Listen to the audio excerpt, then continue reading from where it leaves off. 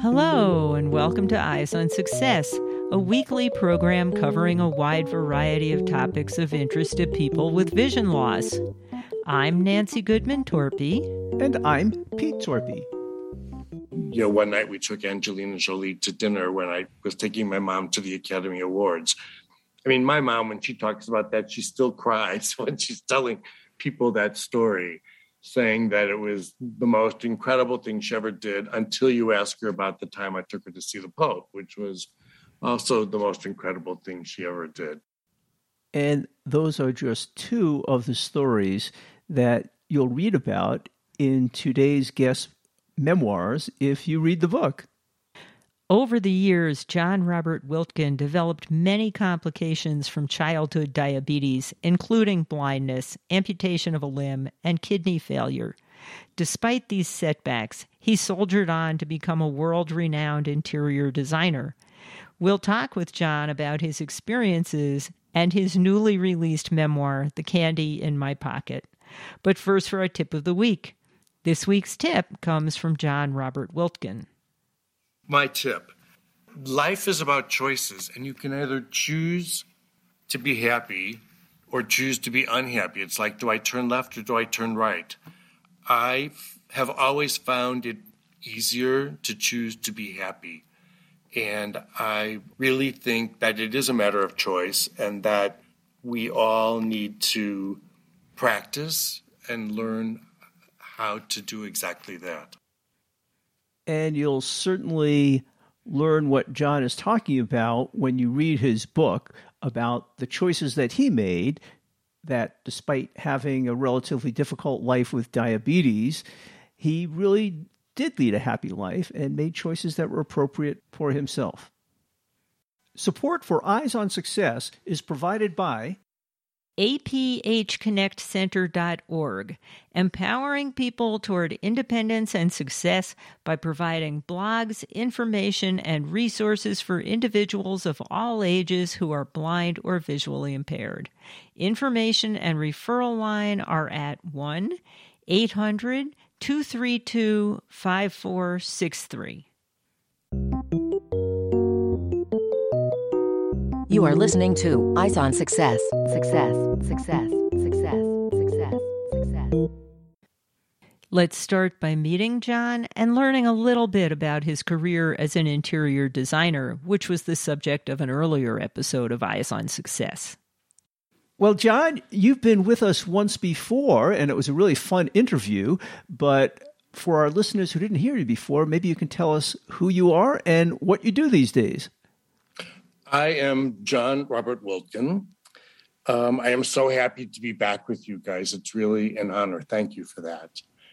I worked as an interior designer for 40 years, and during part of that tenure, I was visually impaired. I had retinopathy, and so I went through like four and a half years of not being able to see while I was trying to be an interior designer. Fortunately, with a bunch of laser work and some vitrectomies and some surgeries, I did get the vision back in one eye. I have about 17% vision in that eye, and I worked that way for the tenure of my career. And for people who want to learn how you did that as an interior designer with low and changing vision, they can listen to the previous episode in which we interviewed you. That was fascinating. Yeah, and it was, I don't want to say it was fun to recall all that, but it's even hard for me sometimes to believe that were the circumstances. I think, oh my God, how did I do that? But I think you do what you have to do in order to survive, and that's what I had to do to survive, and I just kept going. And you actually faked it very well because many of your clients didn't even realize you had a visual impairment, did they? Well, no, of course not. How can you tell a potential new client, well, I could do a great job for you, but I'm blind. I can't see anything. I mean, it would be really hard to get jobs that way. And fortunately, I had a great partner who worked with me at that time, and she and I just had this routine, and we were able to fake it till you make it. And ultimately, that's what happened. I've worked all around the world. I won 44 awards. Yeah, it was a great run. Support for Eyes on Success is made possible in part by our corporate partners. Find out more about partnership opportunities by sending an email to hosts@eyesonsuccess.net. This week's focus topic is John Robert Wiltgen's experiences dealing with childhood diabetes and his newly released memoir, The Candy in My Pocket. Well, today we're here to talk about your new book. Now that you're retired, you have time to write books, apparently. Your new book, The Candy in My Pocket. And we didn't discuss this yet, but tell people why you named it The Candy in My Pocket. I think that most type 1 diabetics could guess why I named it that. And it was all about, when you experience a low blood sugar, what did you do? I mean, either you drank juice or if you preferred a candy bar, which I did, you had something in your pocket that was sweet and good and not allowed when your sugar was normal or running a little high. So that's why I named it The Candy in My Pocket. It was a very interesting book to read because on the one hand, you read the book and you think, boy, this is the poster person for how you can live with type 1 diabetes because you accomplished a whole lot in your life. You had a lot of fun. You visited all around the world, did amazing things, and have great stories in the book. On the other hand, you're the anti-person for being the poster child for type 1 diabetes because you didn't treat it very well throughout your whole life, starting as a child, and it led to many complications. That's absolutely true. And when people say you could be the poster child, I cringe. Yes, I'm a survivor. I'm like a cockroach. I'm hard to kill. But I didn't do all the things you were supposed to do. Although I truly believe that most children, and particularly once you reach your teenage ages, as a type 1 diabetic, you rebel and you don't want to be a diabetic and you don't want to have to do the things a diabetic is supposed to do. And so you don't.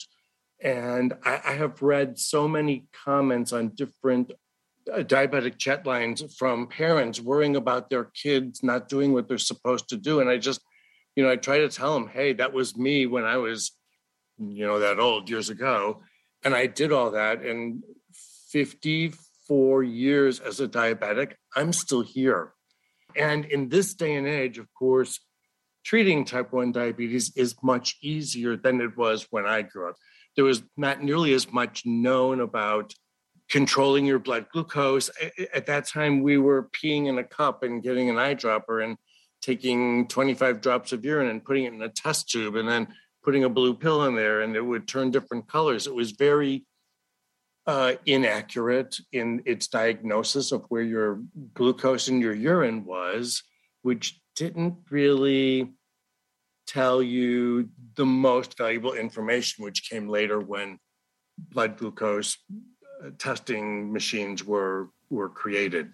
Just a couple of months ago, we did an episode with two blind diabetics talking about the accessibility of some of this durable medical equipment and all of the testing devices and, some of the improvements that have been made since, like you were saying, over 50 years ago. Yeah. I'm today wearing a T-Slim pump, which talks to my Dexcom continuous glucose monitor. And so if I don't give myself a bolus that is enough to cover the food that I've eaten, my pump will, because of the algorithms that are programmed into it, my pump will add additional insulin to the delivery so that I'm getting the amount that is needed.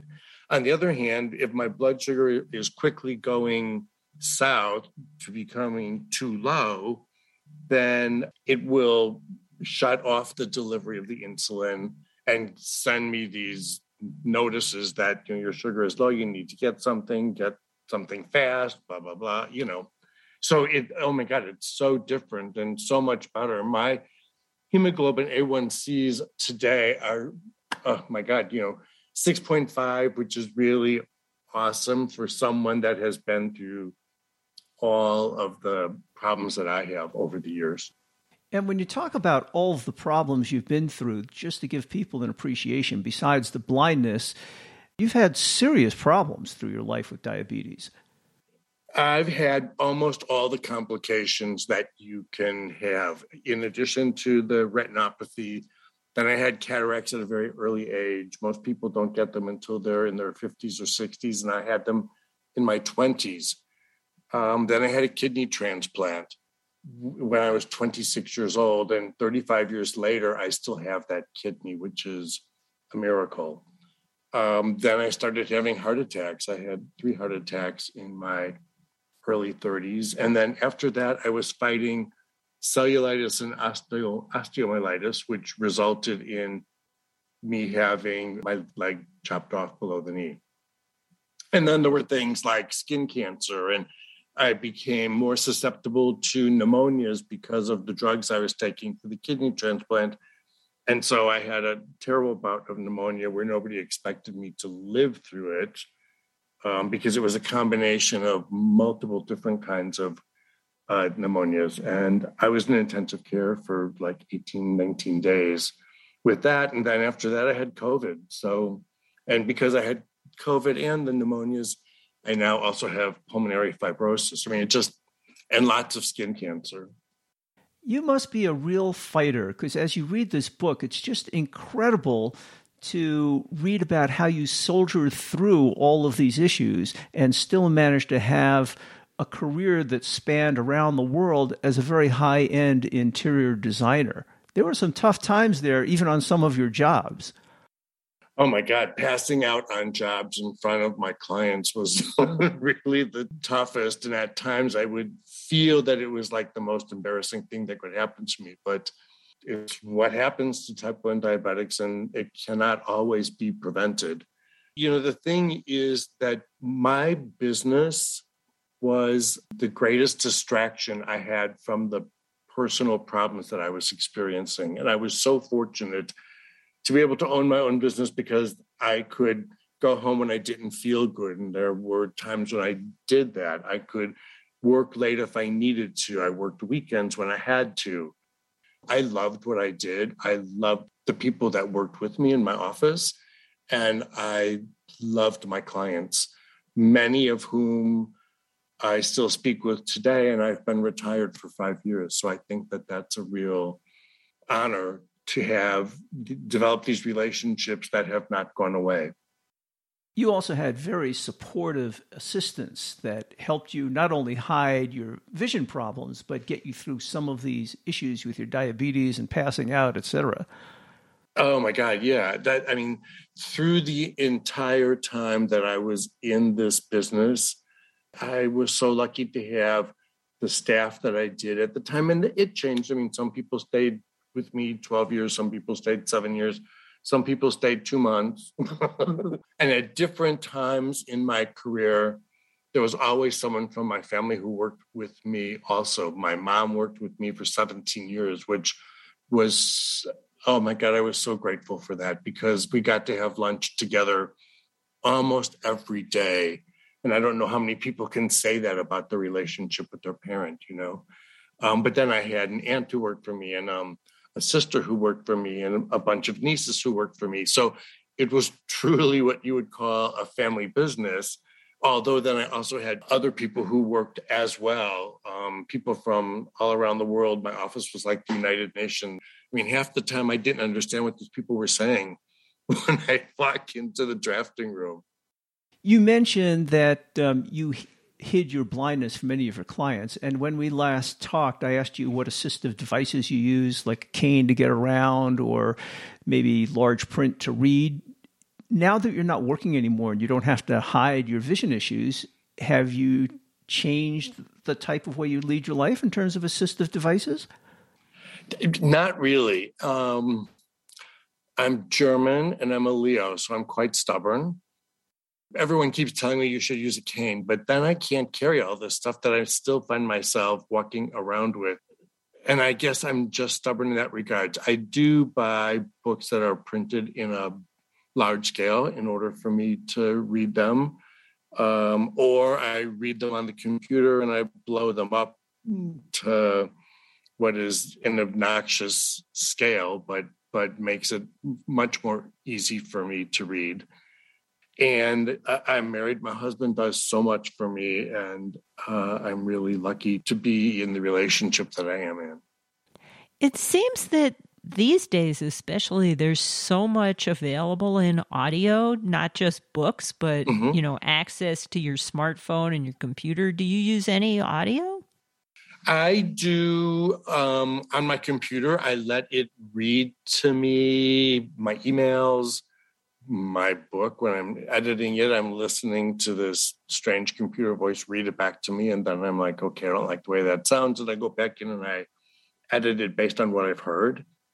And I also ordered over this last 6 months, several copies, preliminary copies of the book. When you see it in print, it looks so much different than it does when it's in this huge print on your computer screen.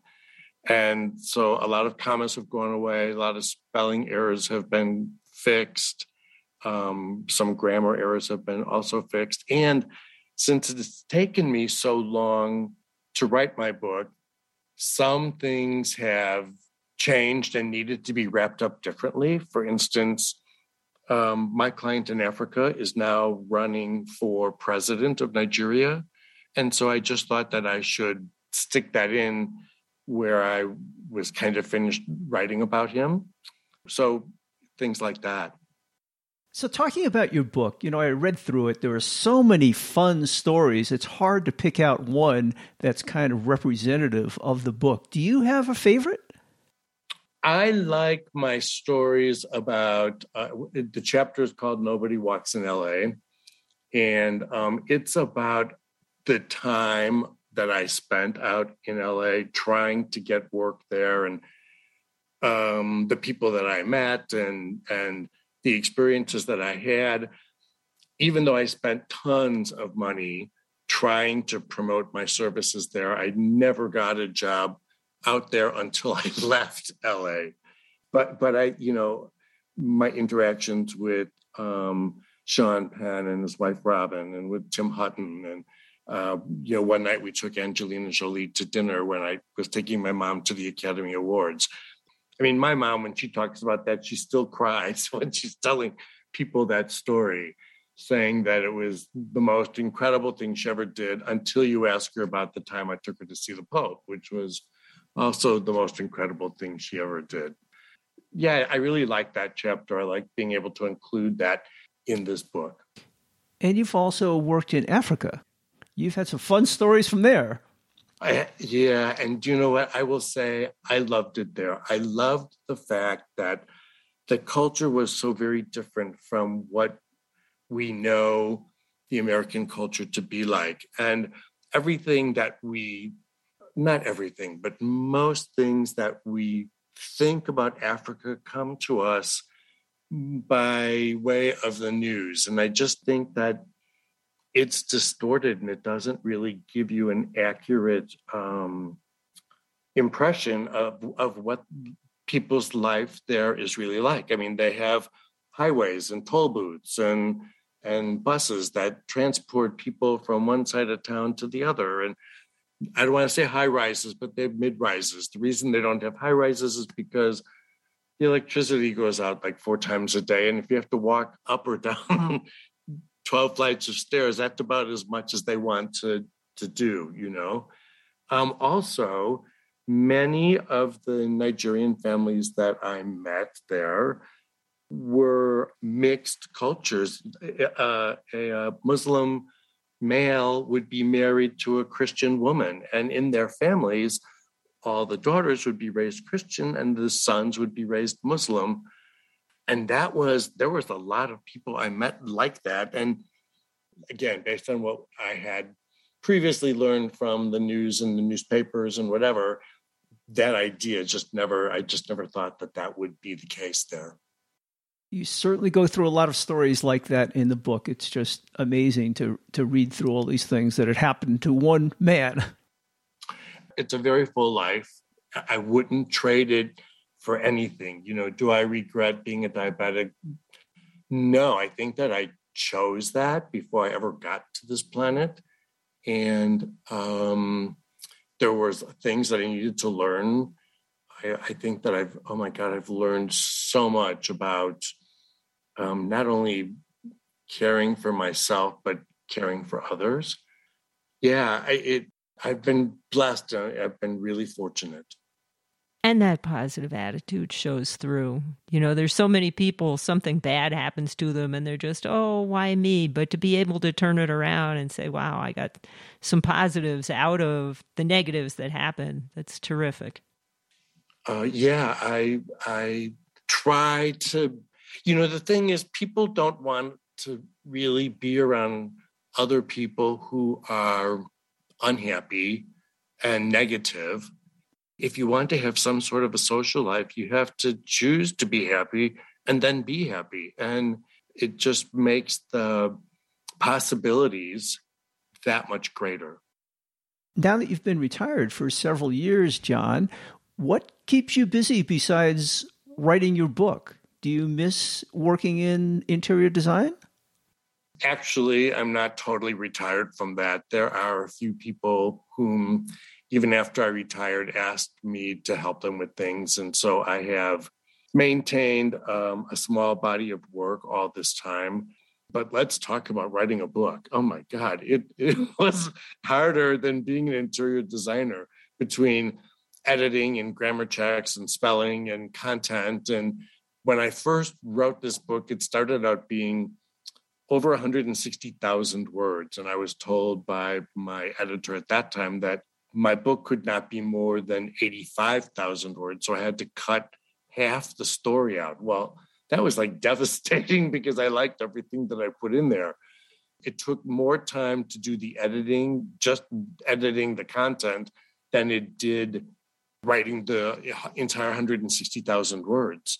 And then after that, there was a great deal of time spent grammar checking, spell checking, the way everything that was in there was written. Did I like the way it sounded? Did I want to rewrite it? And oh my God, there's probably 15 or 18 edits that I've been through on a book that is like 365 pages.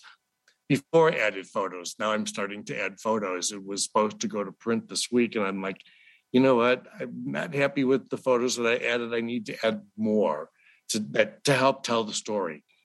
So you mentioned adding photos, but you also mentioned that you have very little vision. How have you been able to do that? Computer, big pictures that take up. My computer screen is the size of a 32-inch television. It's enormous. So if I blow up a picture and it's backlit, that I can do. I can see that, and I can even take a color photograph and change it to black and white, and then I've hired a book interior designer. There is such a thing. I never knew that, but they're doing the formatting for the way the chapter titles look and the arrangement of the photographs, and so I just send all this stuff to them. They put it together and send it back for me to review, and Stephen helps with the reviews. He's more particular about the commas than I am. Considering you had to cut the content in half, should we expect a volume 2 sometime? Oh my God, I don't know that. That's a great question. I would like to write more. And if I have the time to do that, I have some ideas. I had great clients that had great histories, and not that I would use their names. I would do kind of mystery stories, but I could use some of these characters and weave them into a tale that is different than their own, but their character could influence the writing. With some modifications, it would make a great movie.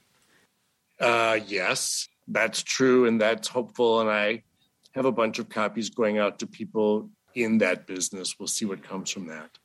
Well, we'll keep our eyes open. You are listening to Eyes on Success. Success, success, success, success, success. Now, for this week's final item, how to learn more about John Robert Wiltken's life and work, how to get his new memoir, and how to contact him. This book was certainly a fun read, John, and I was hoping that you could remind people of the name of the book and where people can get it if they want to find it for themselves. The title of the book is The Candy in My Pocket, and it is available at Amazon, Barnes & Noble, Barbara's Bookstore, and almost any local bookstore across the company can order it for anyone who's interested in obtaining a copy. Also, so that everybody knows, a portion of the profits that are made from this book are being donated to the Juvenile Diabetes Research Foundation. That's very generous of you. And how about your own website? I assume you have your own website where people can find out more about you and read about some of your life? I have several websites. So people can go to www.thecandyinmypocket.com. They can also go to www.jrwdesign.com. And that's mostly about your interior design career. Yes. And I've been to that website. There are some gorgeous photographs of designs that you've done. Yeah, thank you. I'm really proud of the collection of photos because it's very diverse, the body of my work. And of course, that was driven by my clients and what they expressed as to what they wanted and how they felt their home should look. So that's why everything is so different. If somebody wanted to contact you, how would they do that?